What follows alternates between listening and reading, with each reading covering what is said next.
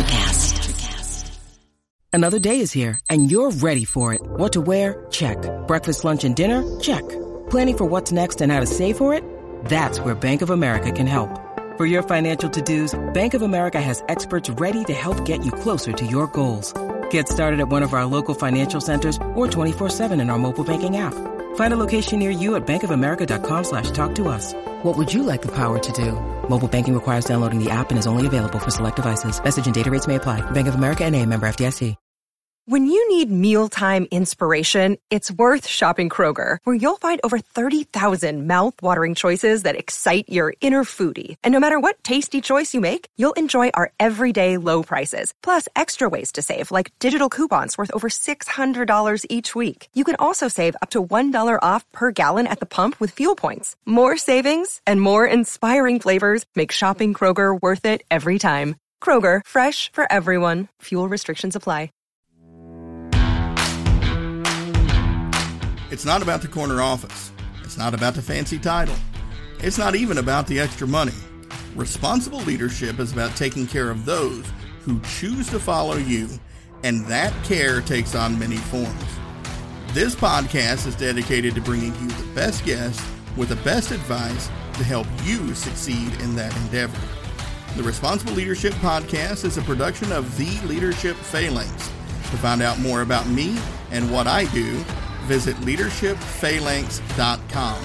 That's leadership, PHALANX.com. And now, on to today's show.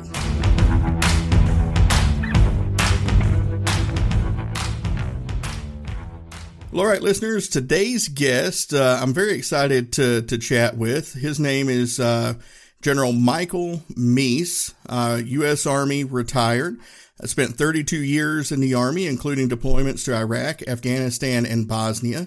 He has a lot of experience in military strategy and veterans issues, including roles on Army and VA transition teams. And I'm sure we'll talk a little bit about that there. And something I know we're going to talk about, he now works as president of the American Armed Forces Mutual Aid Association, or AFMA. General Meese, thanks for being a guest on the Responsible Leadership Podcast. Well, thank you. I really appreciate the opportunity to be here and share with your listeners. Oh, yeah. Now, I know they're going to get a lot out of this. We had some discussion before we hit record, and I know there's a lot that we're going to get to here. But before we get into that, I really, especially with your background and the things you've been involved in, when you hear the phrase responsible leadership, what does responsible leadership look like to you? Well, I would say that responsible leadership is leading an organization or a group of people to accomplish objectives in a way that takes into account all of the ill-defined context in which whatever those tasks are being accomplished, so that whatever you're doing can continue for a long time. I think responsible leadership really applies even more at the strategic level when you're leading larger organizations than it does at the tactical level, because kind of responsible leadership is assumed for all those people at the tactical level. Mm. No, I like that. And you know what? Because I've not done this before when I've had, some other military leaders on here, but let's go ahead and break down those two terms, because I know they get used a lot more in the private sector these days. But when you talk about strategic level and tactical level, for listeners, break that down. What are the differences between those two levels? Well, the real essence of it is, are you leading through other leaders? In other words, a company commander in the Army, you were in the Marine Corps, a platoon leader in the Marine Corps, a manager in a business operation where he or she is continuously interacting with the people that they have. And everything that they're doing, they can kind of have visibility and see all of the people that are working with them in this organization. That's a tactical level leader, because they're imparting the mission, the motivation, the communications to all of those people directly. And so that all the people need to do is look to their leader, wherever he or she may happen to be, and then follow what they're doing. In the U.S. Army, it's sort of the infantry motto is follow me and do as I do. And that's what a tactical level leader does. By contrast, a strategic level leader is leading through other leaders. It's not either easier or harder, but it's a different kind of leadership, because you're not interacting with all of the workers, all the employees, all the soldiers or Marines that are actually have to carry out the task. You have to deal in this complex, or what I described as an ill-defined environment.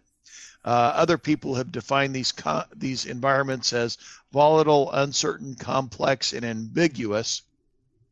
And you've got to define that environment and then come up with a way to explain to other leaders, and then have those other leaders explain to their subordinates, and then those subordinates explain all the way down until you get to the tactical level leaders, because it's going to be the ultimate employees or soldiers or Marines or airmen or whoever it's going to be that's going to actually accomplish that mission. And and that's why I think responsible leadership generally is at that strategic level, because you're dealing with a lot more complex kind of issues that you've got to be able to suss out and come up with solutions for, and then figure out how to impart that throughout the entire organization. No, I like that. That is a very great breakdown. And, my listeners should be familiar with that VUCA acronym there. We had Ira Wolf on several episodes back, and he kind of went very deep into that. But and I really do like what you had to say there. And I'm curious, like, somebody who's kind of climbed that ladder, if you will, making it all the way to Brigadier General. Have you noticed, because this is my experience, that's one of the big stumbling blocks for leaders as they progress through their career, is making that transition from tactical leadership to strategic leadership? I completely agree with you. It's a different level of skills. And some people are tremendous tactical leaders because they just sort of exude the confidence. Those are the kind of people that you see in the movies, and you want to be like them. And it could be seeing them in the movies in a business case, in a military case, in a sports thing, on sports teams. Those are tactical level leaders. On the other hand, the best quarterbacks in the NFL don't necessarily make the best coaches, and almost certainly not make the best general managers, who have got to make the broader decisions. A company commander doesn't necessarily become a very good brigade or division commander, because there you've got to think about your messages, think really in much more detail about that environment that you're dealing with, and be able to articulate that effectively. And there's some steps that I've seen that work effectively to be able to make it work. Yeah, no, 100%. And you are dead on there. That's the one thing that, through my federal civilian career, I kept having people trying to push me into getting into like regional management jobs and things like that. And I had to look, I'm just not cut out for that. I don't have that political savvy to operate at those levels. And, it would have been career suicide for me if I'd went there. I would have just, A, I wouldn't have enjoyed my job, and B, I don't know how effective I would have been, because like you just pointed out, I'm very much a, one-on-one work with the person type. And the more bureaucracy you put between me and the person, the less effective I am. And Earl, that's actually the first step of leadership, is knowing yourself and knowing what your strengths and weaknesses are. You would have been a much less effective leader had you not recognized that and thought, gee, I can be a great regional manager, or whatever the next step might have been. And if you step into that, that's why people, when they get themselves in trouble, because they don't do that kind of self-assessment. No, you are 100% correct. And I love that, because it wasn't until I got to hanging out with my Army buddy that kind of helped me found the leadership phalanx. I didn't realize, because the way the Marines did it, everything we do is the most special thing that anybody does, right? And so those 11 leadership principles were always pounded into our heads as they were, Marine Corps things. And I didn't realize that the Army taught those as well. And so that know yourself and seek self-improvement. I'm a big fan of that. And, but And I'm curious, again, with your experiences, why is it that people have such a hard time doing that and coming to grips with, maybe they're not cut out for that next step of leadership. Maybe where they're at is the most important place and the most vital place for them to be. Well, we have a generally competitive society, and everybody thinks of themselves of potentially being more successful than they really can be. Also, a lot of times we're told that you can be a lot more successful. In fact, I joke with my kids that are all in their 30s. I did not coddle any of my children and make sure that they all did things where they all got awards and were told all that they were great all the time. Sometimes you need to be able to know when you're getting a B or a C or a D on an exam or some sort of academic assignment, and be able to judge yourself instead of always thinking that you're the best at everything. And so I think that sometimes if we don't have a realistic view of what's good and what's bad and what's distinguishing great from just sort of mediocre, it's sometimes easy to kind of believe our own reports and think that we can be much better than we can be if we don't really have that assessment of what our strengths and weaknesses actually are. I think as a leader, when I have been done counseling in the military, throughout my career, I taught for quite a bit up at West Point. Being able to actually grade people was really helpful, not just because it was good on grading an economic test or a paper on national security policy, but it helped me translate that over into being able to provide effective critiques for people that worked for me. We just went through our annual planning cycle or annual evaluation cycle here at AFMA, American Armed Forces Mutual Aid Association. And those techniques of being able to stress the strengths and weaknesses of everybody is a skill set that not every leader has. And I think it's really important to not just make it easy and tell everybody that they're great, but actually tell them where their strengths and weaknesses are and where they really can succeed in the future. Oh, you're definitely singing to the choir today. So on the day that we're recording this, episode 166 of the Responsible Leadership Podcast hit. And I shared a story that Colin Powell shared in his book about the piece of advice he got from Captain, trying to think of the name now, Lewis Sell, I believe it was, where the advice was young Powell has a severe temper but makes a mature effort to keep it in control. And in the book, he talks about how that piece of advice really changed the complete trajectory of his military career. Probably wouldn't have had much of one if he hadn't got the advice, and led to where he was as a leader when he tragically passed away. And I think what you're saying there is so important right now because, working with the private sector and again, working some as federal civilian, that's the one place where I see a lot of leaders struggle with the most is giving that type of valuable, critical, crucial feedback that can help put somebody on the path of having a successful career versus just letting them drive right off the cliff. Yeah. Imagine if that captain had thought, oh my gosh, this African-American young second lieutenant, again, I knew General Powell and was on a board with him.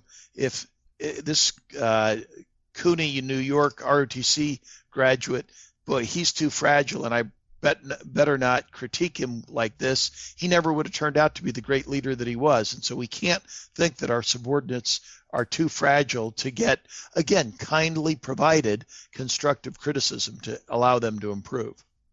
Yeah.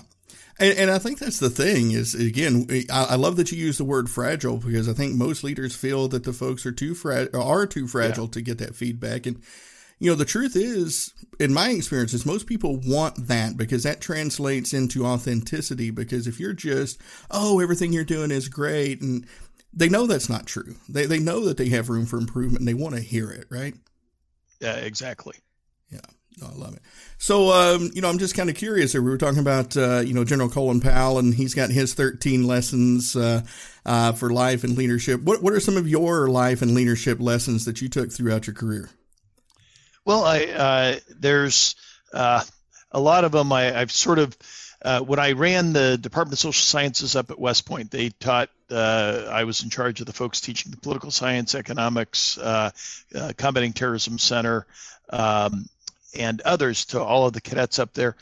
We had a variety of things. And the first one, it sounds like it counters that it's not being soft, but it's called being kind. In other words, if you're going to approach somebody, you want to do it in the right kind of way so that people are not pushed back by those sorts of things or harsh. The second that I kind of follow is to have a doctrine of no surprises, making sure that I get the information up to me from any of my subordinates. I don't shoot the messenger as things are coming in, and that I'm able to deal with those things pretty directly. The third is making sure that you have a sense of humor as you're approaching things. You've always got to be able to maintain that perspective, whoever you're dealing with. The fourth thing that I try to think of, and I've only got 5, not 13 like General Powell, is to listen.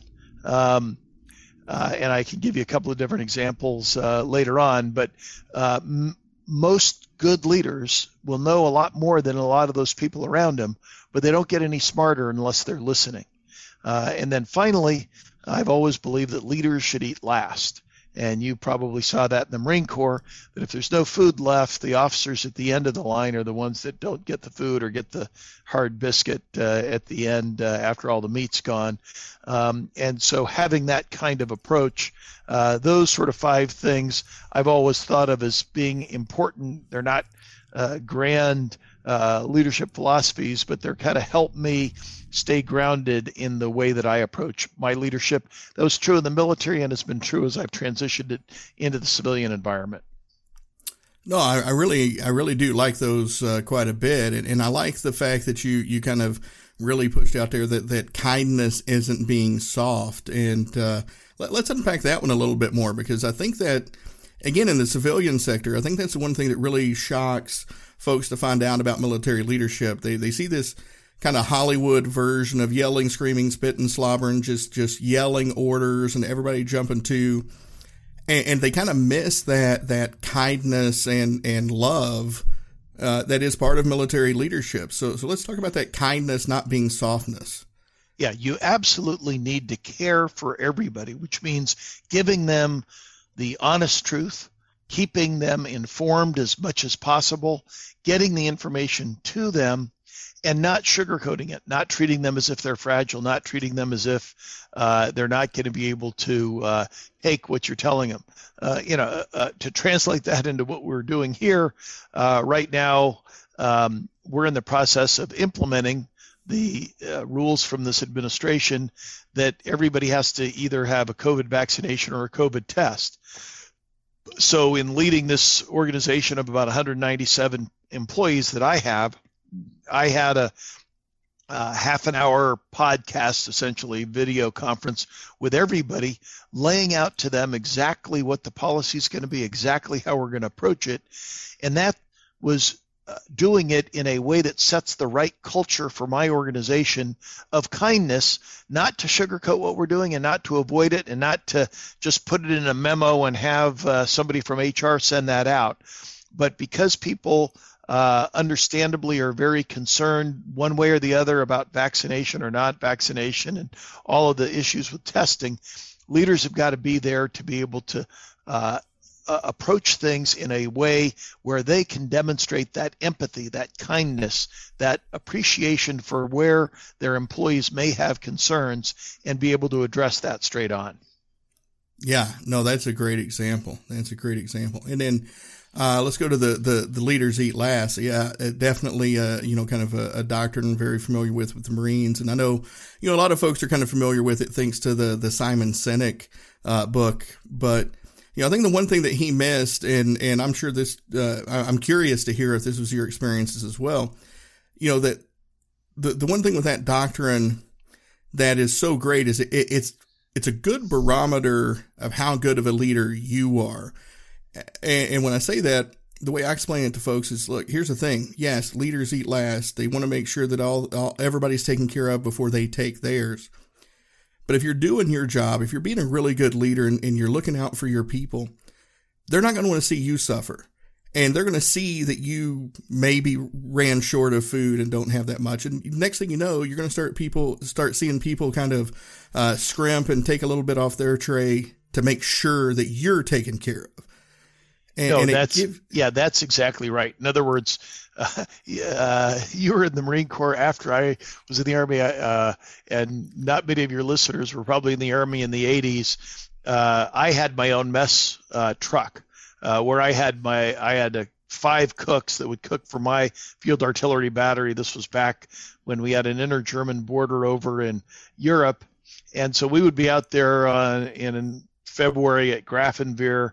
The snow would be out there, and I would be the one eating last. So if they know the battery commander is the last one eating, the cook is going to be sure to have enough food for everybody there. And that's why you do that. It's not just some sort of self-abnegation of making yourself a martyr because you don't get the food, but you're right. It's making sure that they're going to take care and make sure everybody in the battery is well fed before the battery commander is going to walk through there. Right. And I'm sure if you were kind of a jerk and you did just kind of lead by the weight on your collar, you wouldn't have seen that same level of care and concern, right? Yeah, no, that's exactly right. Yeah.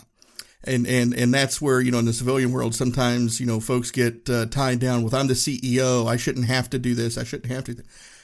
Maybe there's some truth to that. Maybe you shouldn't necessarily, but you do, people need help. And the more that you're willing to pitch in and show that you are, quote, part of the team, instead of just saying you're part of the team, people want to take care of you. They don't want to see you stumble. They want to see you thrive and survive because it means that they thrive and survive, right? Exactly. And in fact, it ties into the other thing that I talked about listening. If you're talking to the individuals, very small things. We have an office here in Reston. We have an office on Fort Myer right there by the Pentagon. And when I go back and forth, I say, hey, listen, is there any mail that has to go back and forth between these two? Not because I should be the one that's delivering the mail, but it allows me to talk to all of our different employees to see what's going on, to make sure that things are happening. And you learn a heck of a lot there. It used to be the phrase in the 80s of management by wandering around, but you've got to build that in, and that's especially true today when we have remote work, when we're on Zoom, when we're doing a lot more things electronically. There's nothing like the face-to-face communication with individuals. Whenever you can do that as a leader in whatever setting is really, really important. Yeah, no, 100%. So I'm just curious, were there any leaders that really kind of influenced you? We talked about General Colin Powell's experiences as a young second lieutenant. Were there any leaders that really kind of had that impact on you, and what did they teach you?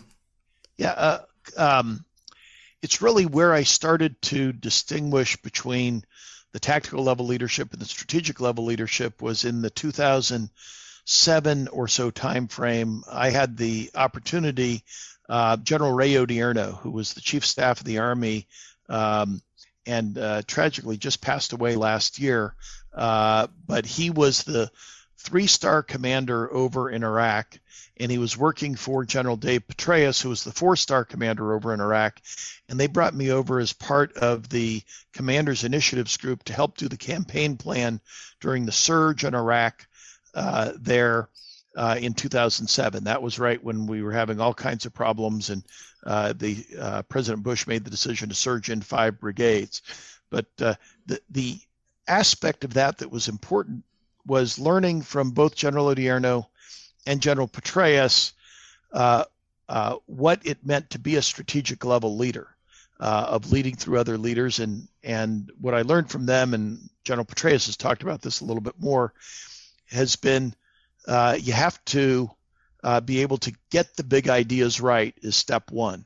In other words, that's understanding that VUCA environment of what's going on and where do you really want everybody going and what direction do you want them to go.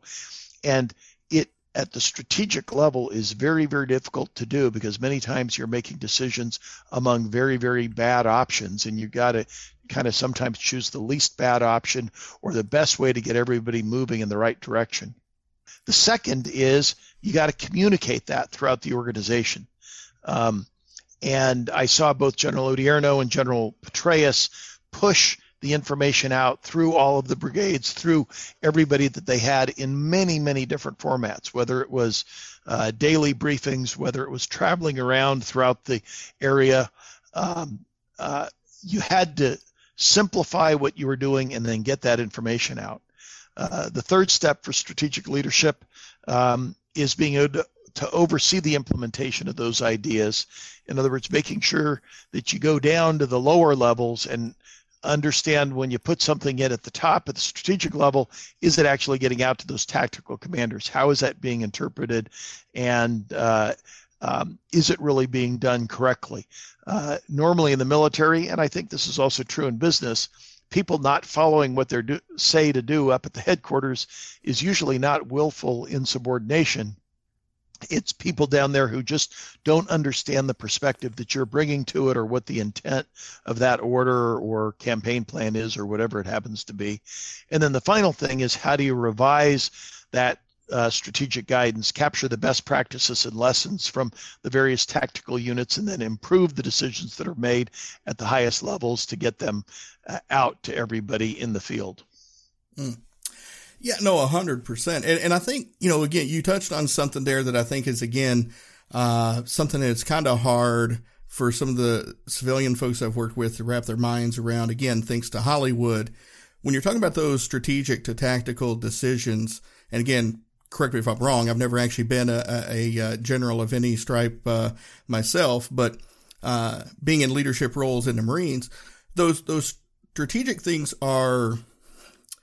they're more of boundaries, I guess, to play within versus strict paint by numbers, right? You want to give an idea, the commander's intent, right?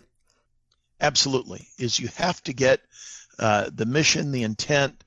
You're providing kind of the left and right limits, the guardrails. You're setting up the campaign plan. You can't win the day from the headquarters, but you can set up your subordinate units so that they have the resources and apply those resources effectively so that they can win the day.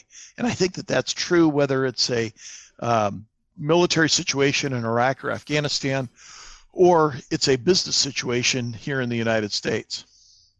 Yeah, 100%. I mean, because, that's where, when we start talking about micromanaging and those sorts of things, that's kind of where that comes in and more, a little bit more in the civilian world is when you don't trust those subordinate teams, when you don't trust the various parts to execute, and you try to plan every single step. And a lot of times when you do that, you really restrict the success because you stifle innovation, right?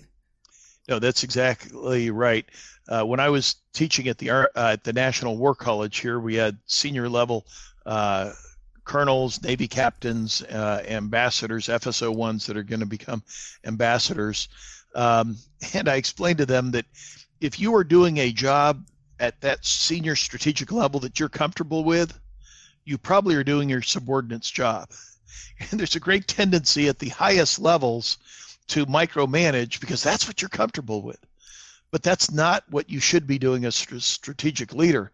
You need to be dealing with the really hard problems as a strategic leader that are ill-defined. Those are the ones that are complex and uncertain. And that's what you need to be concentrating on. Let those subordinates in your organization execute that once you've given them the proper guidance, mission, and resources to be able to accomplish what you want the broader organization to do. Yeah, what was the famous Patton quote? Said, don't tell people what to do, tell them what needs to be done and get out of their way. That's right. Yeah, no, I love it. So Let's talk here a little bit more. We've kind of mentioned the American Armed Forces Mutual Aid Association, or AFMA. Let's talk about that a little bit, because I'll be honest, as a veteran, I hadn't heard of this until this interview came up, and then doing some research and getting ready for this, I caught another podcast you did with, I think it was Colonel Candid. Right, Candace Frost. Right. Yeah. What was it? The Candid Leadership. Anyways, right. I'm going to put a link to her podcast in the show notes for this, because folks, I think you need to go check it out, because she's done a really great job with it. But you shared the history of this organization, and it goes back way farther. So I'm going to let you tell the story, because I sure can't. Well, no, it's interesting. Actually, we're the oldest nonprofit that has been taking care of the military. Next week, we will be celebrating our 143rd birthday. Wow. It goes all the way back to the Old West, because back then, when service members were out in the West and fighting in at the time, anybody who died in combat, there was no insurance or anything to take care of them. They literally passed the hat, and whatever money went into the hat, that's what went to the widow, and that's what the widow had to live off for the rest of her life. Well, at the Battle of Little Bighorn in 1876, Custer and the 7th Cavalry were wiped out, and there was nobody to pass the hat, nobody to pass the hat to. So shortly after that, the War Department in 1879, which was the predecessor to the Department of the Army and the Department of Defense, formed a committee, and it included some famous generals, Abner Doubleday, Arthur MacArthur, and Philip Sheridan, and they created the Army Mutual Aid Association. And this was an association where, at that time, it was just Army officers would put in $2 a month, and if any of them died, their widow would receive $200, which back in 1879 was a lot of money. Subsequently, it stayed with those same organization as a totally mutual organization. We're not a charity. We don't accept donations. But what we do is have about 100,000 military people, veterans like yourself, and their families who get insurance from us. And then if anybody passes away, we provide that insurance to them, in addition to having survivor assistance services, so that if any of our members do die, we not only make sure that they get the insurance benefit from us, but they'll get their VA benefits from the Army or the military services, their survivor benefit plan payments if they've got children that are still in the home that are eligible for it, dependents educational assistance, Social Security, and all of the other kinds of benefits. So it's a complete survivor assistance services package as well as insurance, and we do that on a nonprofit basis. So it's actually far less expensive than the insurance that service members would get while they're in the service from SGLI, and in most cases, in virtually all cases, less than Veterans Group Life Insurance. So it's a good opportunity for people to take advantage of. No, it definitely sounds like it, and I think it's a great service. I'm looking into it, like I said, as part of this, definitely looking into that, and going to be telling all my friends about it, because I wonder how many other folks don't know about this. But that's just a great story, and that history, and that's the thing. I love history, and I love hearing about organizations that have that kind of rich connection, because looking at the website and hearing you kind of talk about it, and listeners, I'm sure you could hear kind of Mike smiling there as he talks about this organization. Well, that's what's great about it. It really is. It's service members helping other service members. We've been privileged. We literally have given out over $1 billion since 9/11. Again, not as a charity, but as people helping out each other. And it's everything from a World War II veteran that may have been our member for 70 years, who passes away at the age of 99, all the way up to a sergeant first class who may be killed in Iraq or Afghanistan. And we take care of them, we take care of their family, and we ensure that their financial independence and security is provided for, which I think is very, very important for everybody who's serving. No, 100%. I 100% agree. And, I really hope listeners, the one thing I really want them to take away from all of this is, that level of alignment to your purpose as an organization.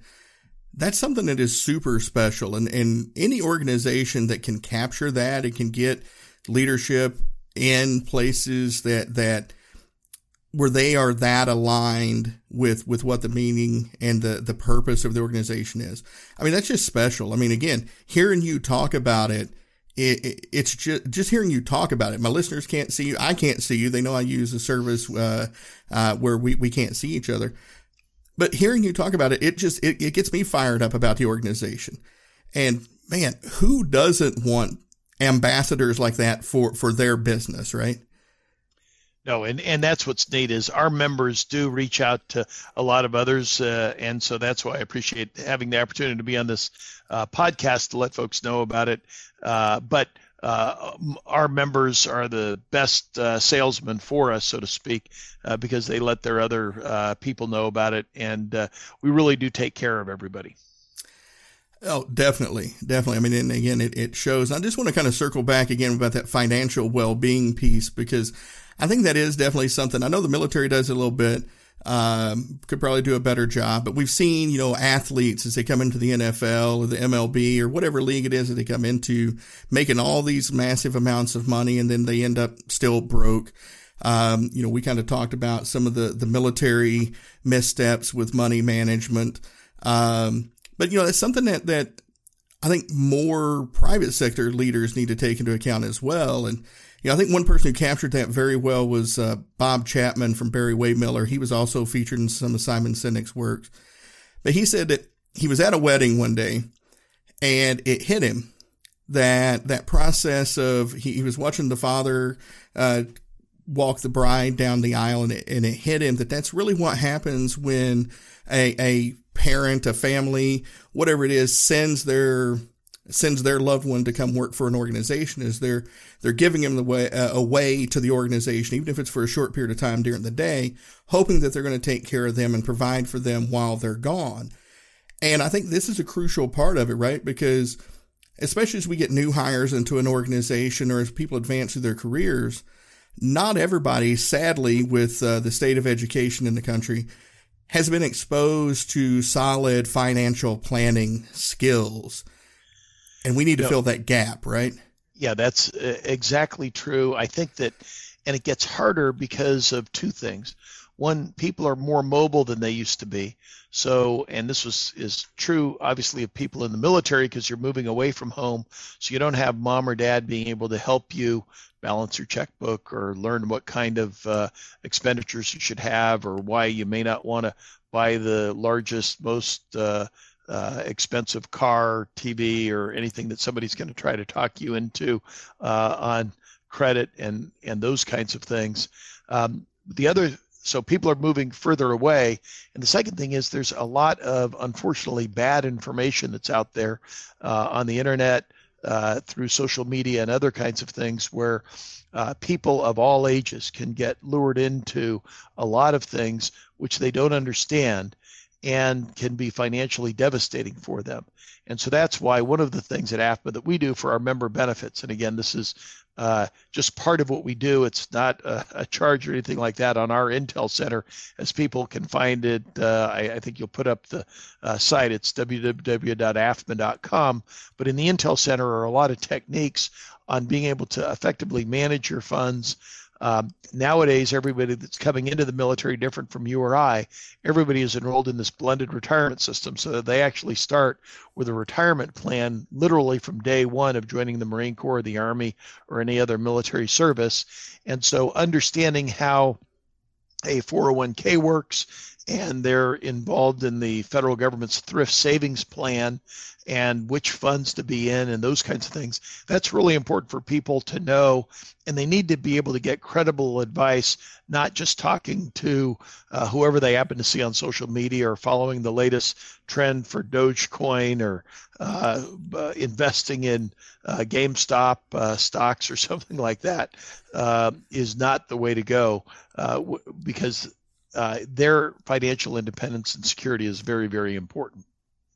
Yeah, no, definitely. And I know it can be scary for private sector to do that. Like, like Mike mentioned there, the military has done a good job of filling in some of those gaps. We've got some work to do, but as leaders, earlier we talked about the kindness versus softness thing. And I think it's a kind thing to do is provide. Most organizations do a decent job of providing onboarding training, at least for their organization. Most organizations do a decent job of providing some type of development, professional development training, but they don't really think about these types of things. And I can promise you, having seen it happen to folks in the military, if your folks are financially stressed, they're not performing great at work, and that has a negative impact on you and your organization's performance. So it is in your best interest to provide them with some type of financial planning to help them be a little bit more stable in their home life so they can be more productive in their work life, right? Right. Yeah, you've got to be careful with that. You don't want bosses telling people where to invest and how to invest and getting involved in that kind of thing. But within the limits, I think that is an important part of leader development of whoever it is that's there to make sure that they've got some method of effective financial planning. In our case, we happen to have a good 401k, and the people that provide the 401k also do a good education system. And so I make a point not to tell them what to do, but to point to them to what they can do on their app and on their phone and resources that are good and reliable so that they can think about where their investments can be. And then we bring out the counselors so that you can get some good quality and also free advice on how you should be investing, because a 25-year-old single person that is working in our policy services department clearly has a very different financial plan than a married father of 3 kids that's 55 who's getting ready to think about what he wants to do later on in his life. No, exactly. Well, Mike, we've been chatting here for a little over 40 minutes at this point, and it has been a great conversation. I'm just kind of curious before we look at wrapping things up. Are there any items that we didn't get a chance to cover that you'd like to leave listeners with? Well, I was just going to say the last part of strategic leadership in any organization may be the most important. I forget who it was that says strategy. Culture can eat strategy for lunch. And our current chairman of our board of directors here at AFMA is General Dennis Reimer, who was a former chief of staff of the Army. He is another one of the people that I've learned a lot from, especially understanding the importance of culture in an organization. And we have specific values in AFMA that we have, which is loyalty, empathy, respect, as well as innovation and cooperation.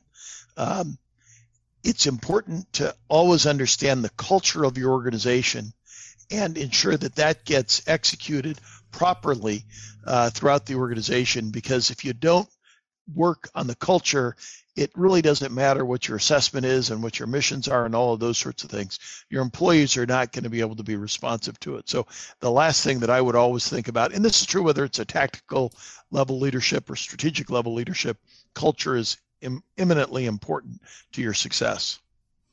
I 100% agree. And if I remember right, I think that was Peter Drucker that said that. So, and I'll agree. I mean, you can have the best strategy, and like you said, if you don't have the culture to execute it, it's not worth the paper it's written on, the plaque on the wall. So that's a great point there, a very great point.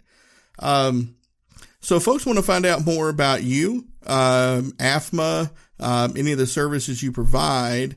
We kind of mentioned AFMA.com, and I'll get that on the site, but for folks, it's AAFMAA.com. Are there any other resources that they can use to, maybe reach out to you or just find out more about AFMA in general?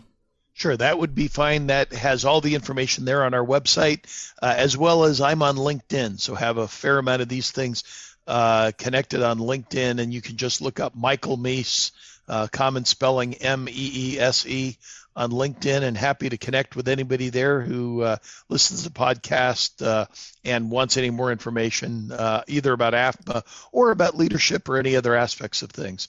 One of the things that I've learned throughout my life is the opportunity to get to know folks and mentor people. It's where I get a lot of energy from and learn from everybody out there. And so to the extent that this can be a two-way conversation, happy to have it work that way. I love it. I love it. Well, General Mike Meese, thank you for being a great guest on the show, having an outstanding conversation with me and my listeners. And thank you very much for your service. I really appreciate the time that you put in and the great things you did for this nation. So thank you very much. Well, thank you, Earl, and I appreciate this opportunity to share with you, as well as thanking you for your service and your leadership and your commitment to improving leaders across our great nation. Well, all right, folks, there you have it. Another great show about responsible leadership. I really appreciate you listening, and if you have any feedback for me, please reach out at earl@leadershipphalanx.com. That's EARL at leadershipphalanx.com. Thank you for rating, reviewing, subscribing, and sharing the show so these messages can spread further and make a bigger impact. With that, I look forward to speaking with you again in the next episode.